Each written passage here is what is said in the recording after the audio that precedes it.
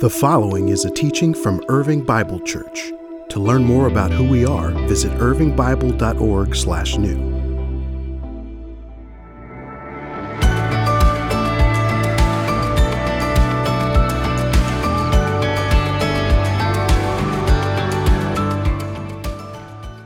Well, good morning, everybody.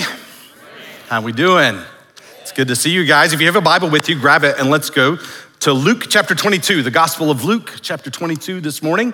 Last week, we started this new sermon series called Our Life Together, where we're looking at the practices of the church, what we do when we gather together as a family, as a body. And I began last week with kind of the fundamental premise of the whole series, and that is, church is weird. Right? And I don't mean by that church people are weird, which may or may not be true, but what we do when we assemble together is odd. It's peculiar. When you compare what we do together to the rest of our lives, what we do here is kind of strange. And for some of us, it doesn't feel particularly strange because we're just so accustomed to it. And what can happen is we wind up sort of just going through the motions and not really thinking about what it is that we do when we assemble together. For others, it's new and therefore unfamiliar and may seem confusing or even off-putting. The reality that the church is weird has been around from the very beginning. In the late 2nd century, there was a writer named Meniscus Felix who wrote a dialogue called the Octavius, in which there was a dialogue between a man named Octavius, who was a Christian, and a man named Caecilius, who was a pagan. And Caecilius, in the dialogue, Caecilius says to Octavius, "You Christians are the worst breed ever to affect the world. You deserve every punishment that you get. Nobody likes you. It would be better if you and your Jesus had never been born. We hear that you are all cannibals. You eat the flesh of your children in your sacred meetings." Wow, how's that? Just want you to know, if you're new to IBC, there will be no babies being consumed in the service today.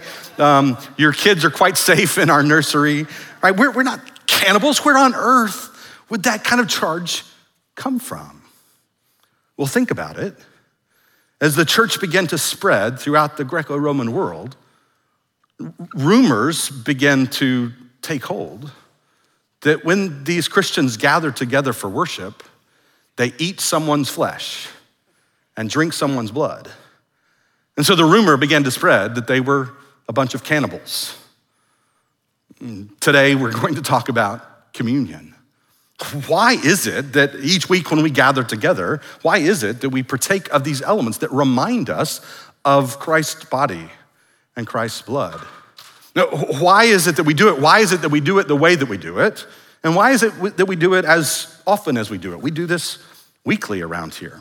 So that's what we're gonna explore together. But before we dive into this passage that gives us Jesus' last meal with his friends before his death, I want you just to take note of something I think is really important. When Jesus wanted to explain to his disciples the meaning of what was about to happen to him, he didn't preach a sermon. He didn't give a lecture. He didn't expound a theory, right? He didn't put together a PowerPoint slide deck. He gave them a meal. And I think this is just as a reminder that if you think about it, tables are one of the most fundamental things that make us human. No other animal eats at a table. And tables remind us that for humans, eating is about so much more than merely fuel.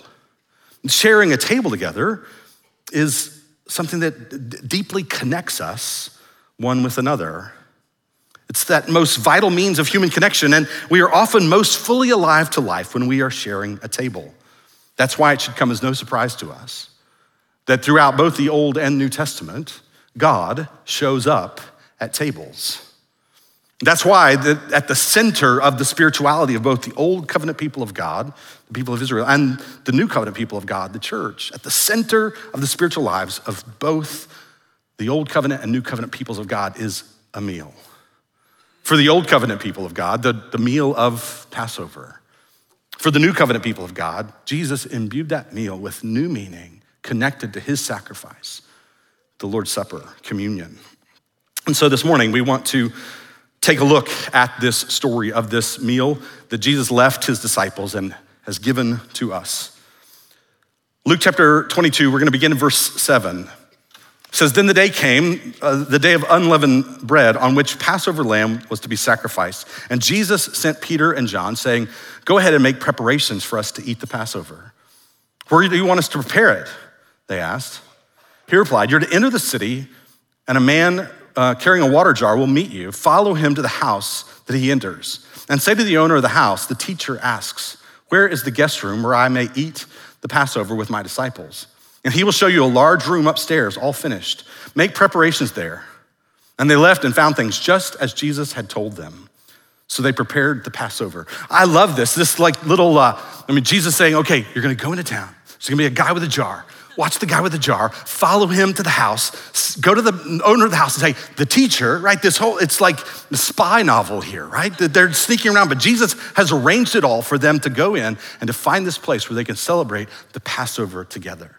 So the context for this story, the context for this meal is the context of Passover. Passover was the most primal story. The story that most defined the people of Israel was the Passover story. The story of God rescuing his people from the tyranny of Pharaoh. God's old covenant people, the people of Israel, were enslaved in Egypt. And God shows himself to be the great liberator, the great rescuer, delivering them from the tyranny of Pharaoh. And the Jews of Jesus' day would be rehearsing this story over and over and over again to sustain them in hope under the tyranny of Rome. It's like a group of prisoners telling prison break stories right under the nose of the prison guards. The Passover was about both memory and expectation, right? In memory, they looked back to the great liberation, the great rescue of God, of his people of old. But they also looked ahead, expecting God to do it again, expecting rescue and deliverance. The Passover looked back and looked ahead. It looked back to what God had done. It looked ahead to what God was yet to do. And the Passover powerfully reminded them of this fundamental truth. Our God is a rescuer. He did it once. He'll do it again. Now, when we see this practice for the people of Israel, this is one of the great feasts, the great festivals that are repeated annually in the life of this ancient people. And it was for them, to understand Passover is to understand that it was for them a communal embodied rhythm of remembrance. A communal embodied rhythm of remembrance. Communion, that is that we do this together. A communal embodied that it was not just, they were not just supposed to remember with their minds, they were to remember with their bodies. For them, for example, one of the great feasts was the Festival of Sukkot, the Feast of Tabernacles, where they were to remember God's deliverance of his people, his faithfulness to his people when they wandered for 40 years in the wilderness. And for them to remember that wasn't just to tell the story, wasn't just to call it to mind, it was actually to build a little hut and camp out for a week, to really enter into it a full-bodied experience of remembering. So Passover was a memorial meal where together they remembered with their mouths, with their taste buds. They remembered a communal embodied rhythm. They were to do this repeatedly to drive the story more deeply into their hearts and minds, a communal embodied rhythm of remembrance. And so we see them engage in this meal together, picking up in verse 14. When the hour came, Jesus and his apostles reclined at the table, and he said to them, I've eagerly desired to eat this Passover with you before I suffer. For I tell you, I will not eat again until it finds its fulfillment in the kingdom of God. And after taking the cup, he gave thanks and said, take this and divide it among you. For I tell you, I will not drink again of the fruit of the vine until the kingdom of God comes. And he took bread and he gave thanks and he broke it. And he gave it to them, saying, this is my body given for you. Do this in remembrance of me. In the same way, after the supper, he took the cup, saying, this cup is the new covenant in my blood, which is poured out for you. Now, these guys had grown up their whole life observing Passover. They knew the script. They knew the rhythm of the whole thing. And so they're going along, they're engaging these elements, and then suddenly things change, things shift. Imagine they're having a celebratory dinner party, and then Jesus begins to talk about his suffering. Jesus begins to talk about his death. The mood in the room changes. Jesus, as he is going through this meal with his disciples, says this isn't just about then. It's not just about the past, it is about the present, it's about the future. He makes reference here to the coming kingdom of God. It's not just about the past, it's about the present, it's about the future. It's not just about Moses, it's about me. It's about you. So Jesus takes bread and he says to them, this bread, this is my body. For them, we have to understand, for them, bread was life. It was the basic source of sustenance in this first century world. Bread was life. And so Jesus is saying, in essence, this bread is my body. My body is your life. Think about it. For you to live, you have to eat. And for you to eat, something has to die, right? A vegetable, an animal, for you to eat, something has to die. And Jesus says, my death is for your life. My body is given for you that you might live. And then he takes the cup. And in the traditional Passover meal, there are actually 4 cups, 4 different times through the evening that they partake of the wine together. The 4 cups are called the cup of sanctification, the cup of deliverance, the cup of redemption, and the cup of praise. 2 of the cups are taken before the meal, and 2 of the cups are taken after the meal. And so the cup of sanctification, the cup of deliverance would have been consumed before the meal, but then Luke says it was after the meal, Jesus took the cup. So this would have been the 3rd cup, which is the cup of redemption. And with the cup of redemption, the people would remember the words of of Exodus 6, verse 6. I will redeem you with an outstretched arm. I will redeem you with an outstretched arm, the Lord says. And now Jesus says, the cup of redemption. I will redeem you. Jesus' arms stretched out on the cross, his blood that was shed on our behalf. Jesus says, this cup is the new covenant in my blood. A covenant is an agreement, it's a promise, it's a binding relationship. And the old covenant had established the repeated sacrifices. The new covenant says this agreement, this relationship, this binding relationship is established through my one time for all time sacrifice on your behalf. I will redeem you with an outstretched arm. This cup is the new covenant in my blood. Drink it and remember me.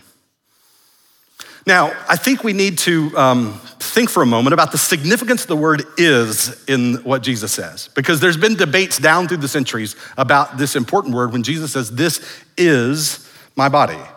And Christians have been wrestling with one another over the significance of that word is for centuries. On one end of the spectrum, a whole host of possibilities and opinions. On one end of the spectrum is the Roman Catholic view that teaches what's called transubstantiation. The Roman Catholic view says there's actually a miracle that takes place in the distribution of these elements, that the miracle that takes place is that this wafer may look like a wafer, may taste like a wafer, may feel like a wafer, but it's not a wafer anymore. This has actually become the body of Jesus. And this cup that may look like wine, smell like wine, taste like wine, but it actually has become the blood of Christ. It's a double miracle that they call transubstantiation. That's one end of the spectrum. The other end of the spectrum, held by many in the evangelical tradition, is sort of a tradition that says, nothing's really happening here. And so we think about this spectrum. I remember a number of years ago, I was mortified. I had the opportunity to speak at a family camp. I would speak several times over several years at this camp.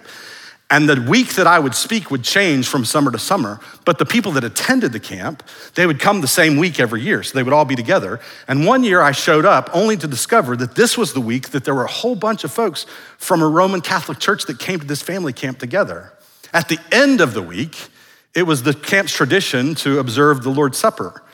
And so the way they did it at this camp is that we would take a loaf of bread and I, the speaker, would go around to each family and I would break off a big chunk and I would hand it to each family and then they would then tear it and pass it around to the members of the family. Well, I took this loaf of bread and I began to tear it and it was the crumbliest bread that I've ever encountered. right? And so it's just making crumbs all over the floor, and I'm mortified by this. Now, if they're good Roman Catholics, they know nothing's actually happening because I'm not an ordained priest. And for them, only the ordained priest can actually consecrate the elements for them believing in this miracle of transformation. On the other end of the spectrum, I'll never forget, years ago, when Kim and I went out to West Virginia to be with her parents at Christmas one year, and the people in this little Baptist church where my father-in-law so faithfully served, but they really wanted to do a Christmas Eve service. Many of them had actually grown up Roman Catholic, and so they wanted to do a Christmas Eve service that was kind of familiar to their tradition, and they wanted to have communion. And he was very reticent to do communion because of his perception of their misunderstanding. And so when he agreed to do communion, the setup for communion was all about, there's nothing happening here, right? Nothing to see here. And I think we can find ourselves in between these two poles on that spectrum, just recognizing that this celebration, what we do when we come to these elements, is like Israel of old, a communal, embodied rhythm of remembrance. That it's not necessary to posit this miracle of transformation, but it's also not to say this is just a sort of calling to mind, but it actually is for us a entering in, just like Israel of old, bringing the past into the present, even as we anticipate the future, that it all comes together in this communal, embodied rhythm of remembrance.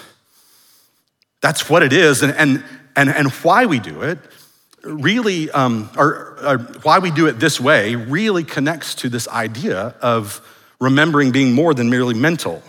It's not just this is a mnemonic device for us, it's an embodied response that we remember with our bodies. And so we stand and we come forward and we file past the elements. We remember with our feet, with our hands, with our teeth, with our taste buds. We remember with our whole bodies, reaching back to the past, looking ahead to the future. So what is communion? It is a communal embodied rhythm of remembrance. Why do we do it this way? To remember with our whole bodies, our feet, our hands, our teeth, our taste buds. Now, one important note about the way we do it at Irving Bible Church is this morning we are returning to a practice that is a part of our church congregation for years that we kind of put on hold at the time of the pandemic. And so we're revisiting this practice that's called intinction.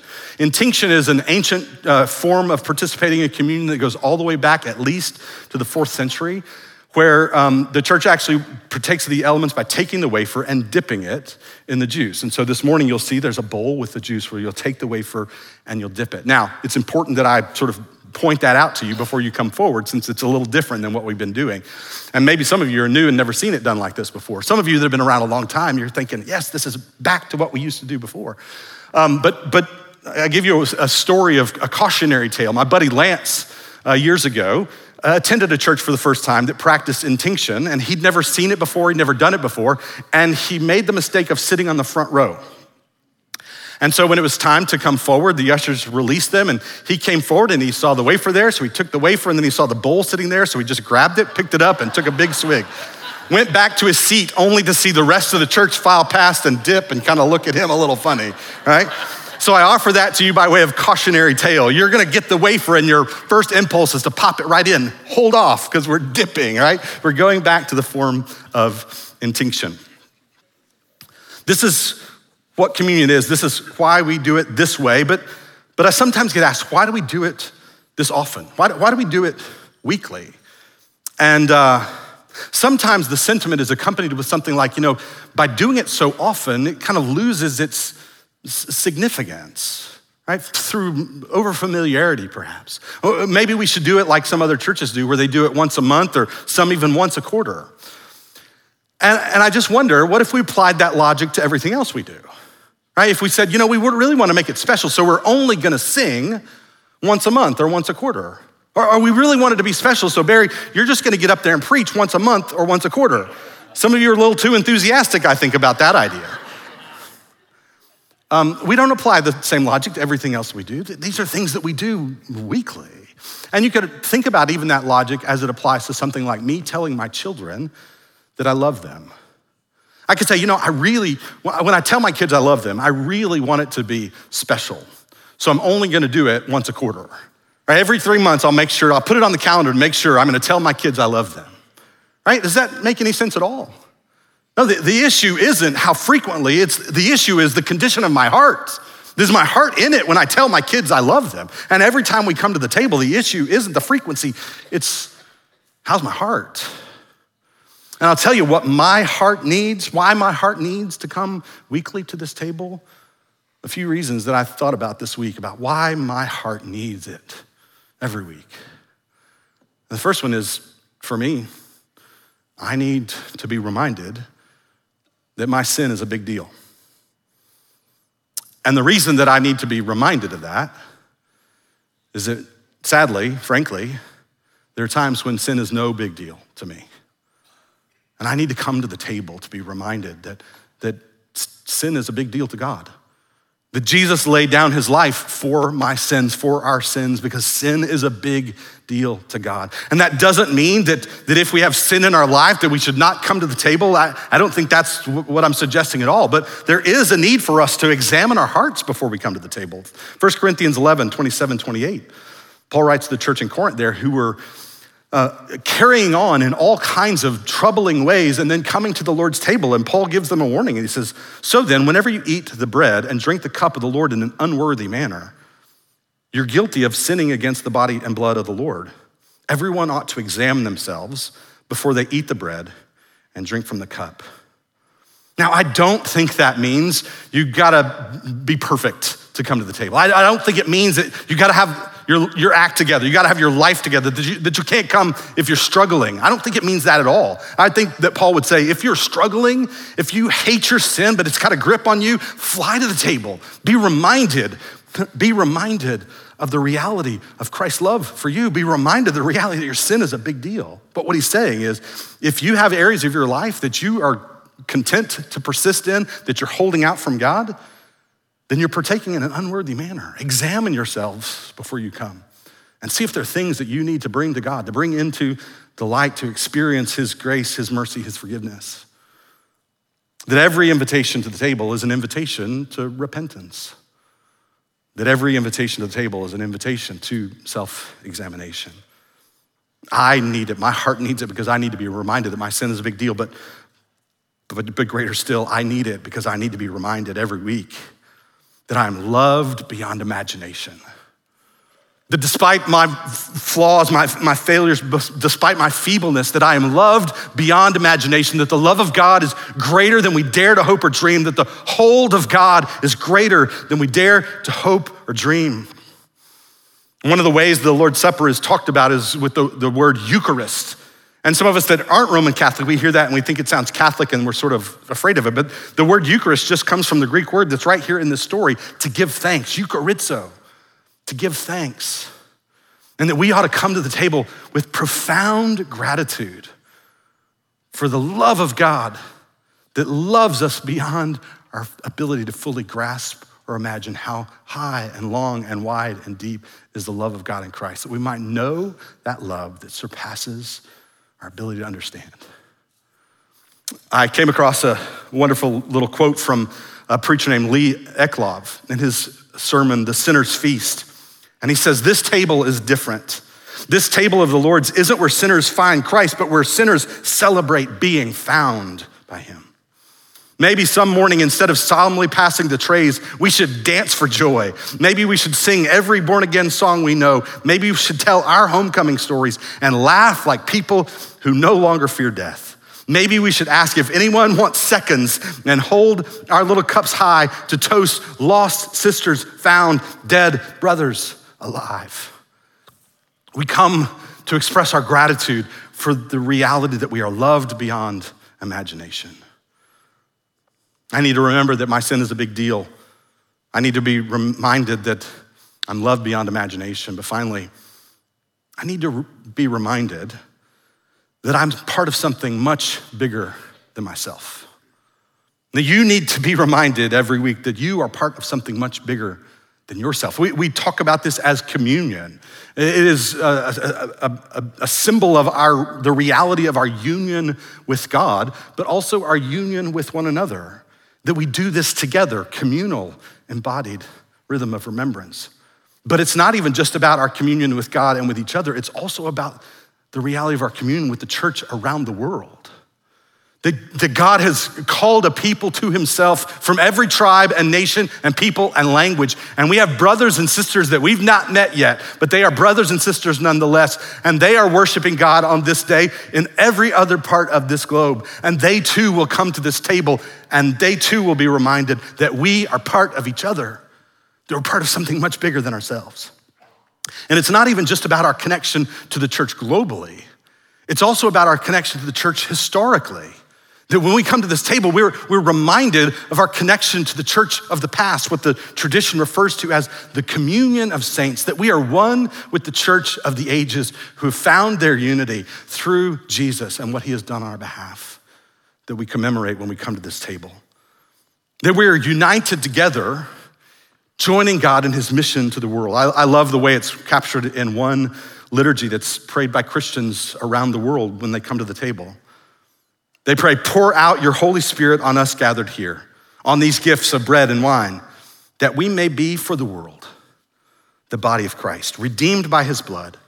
By your Spirit, make us one with Christ, one with each other, and one in ministry to all the world until Christ comes in final victory and we feast at his heavenly banquet. Isn't that good?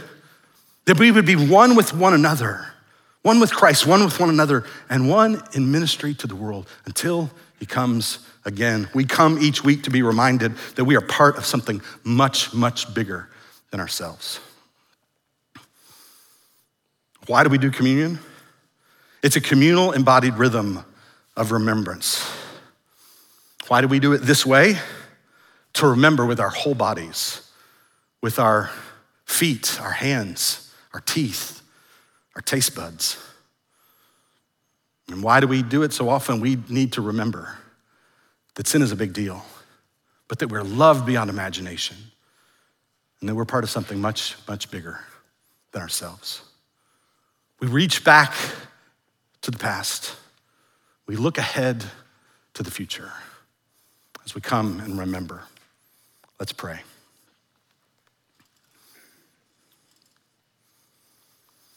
Our Father, this morning we thank you for your love that is greater than we dare to hope or dream.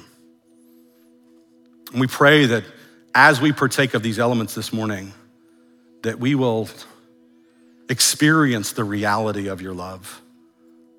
More than merely calling it to mind, God, that we would taste and see that the Lord is good. And so I pray, Lord, that you would move by your Spirit across this room as we respond to you as is fitting to each of us this morning.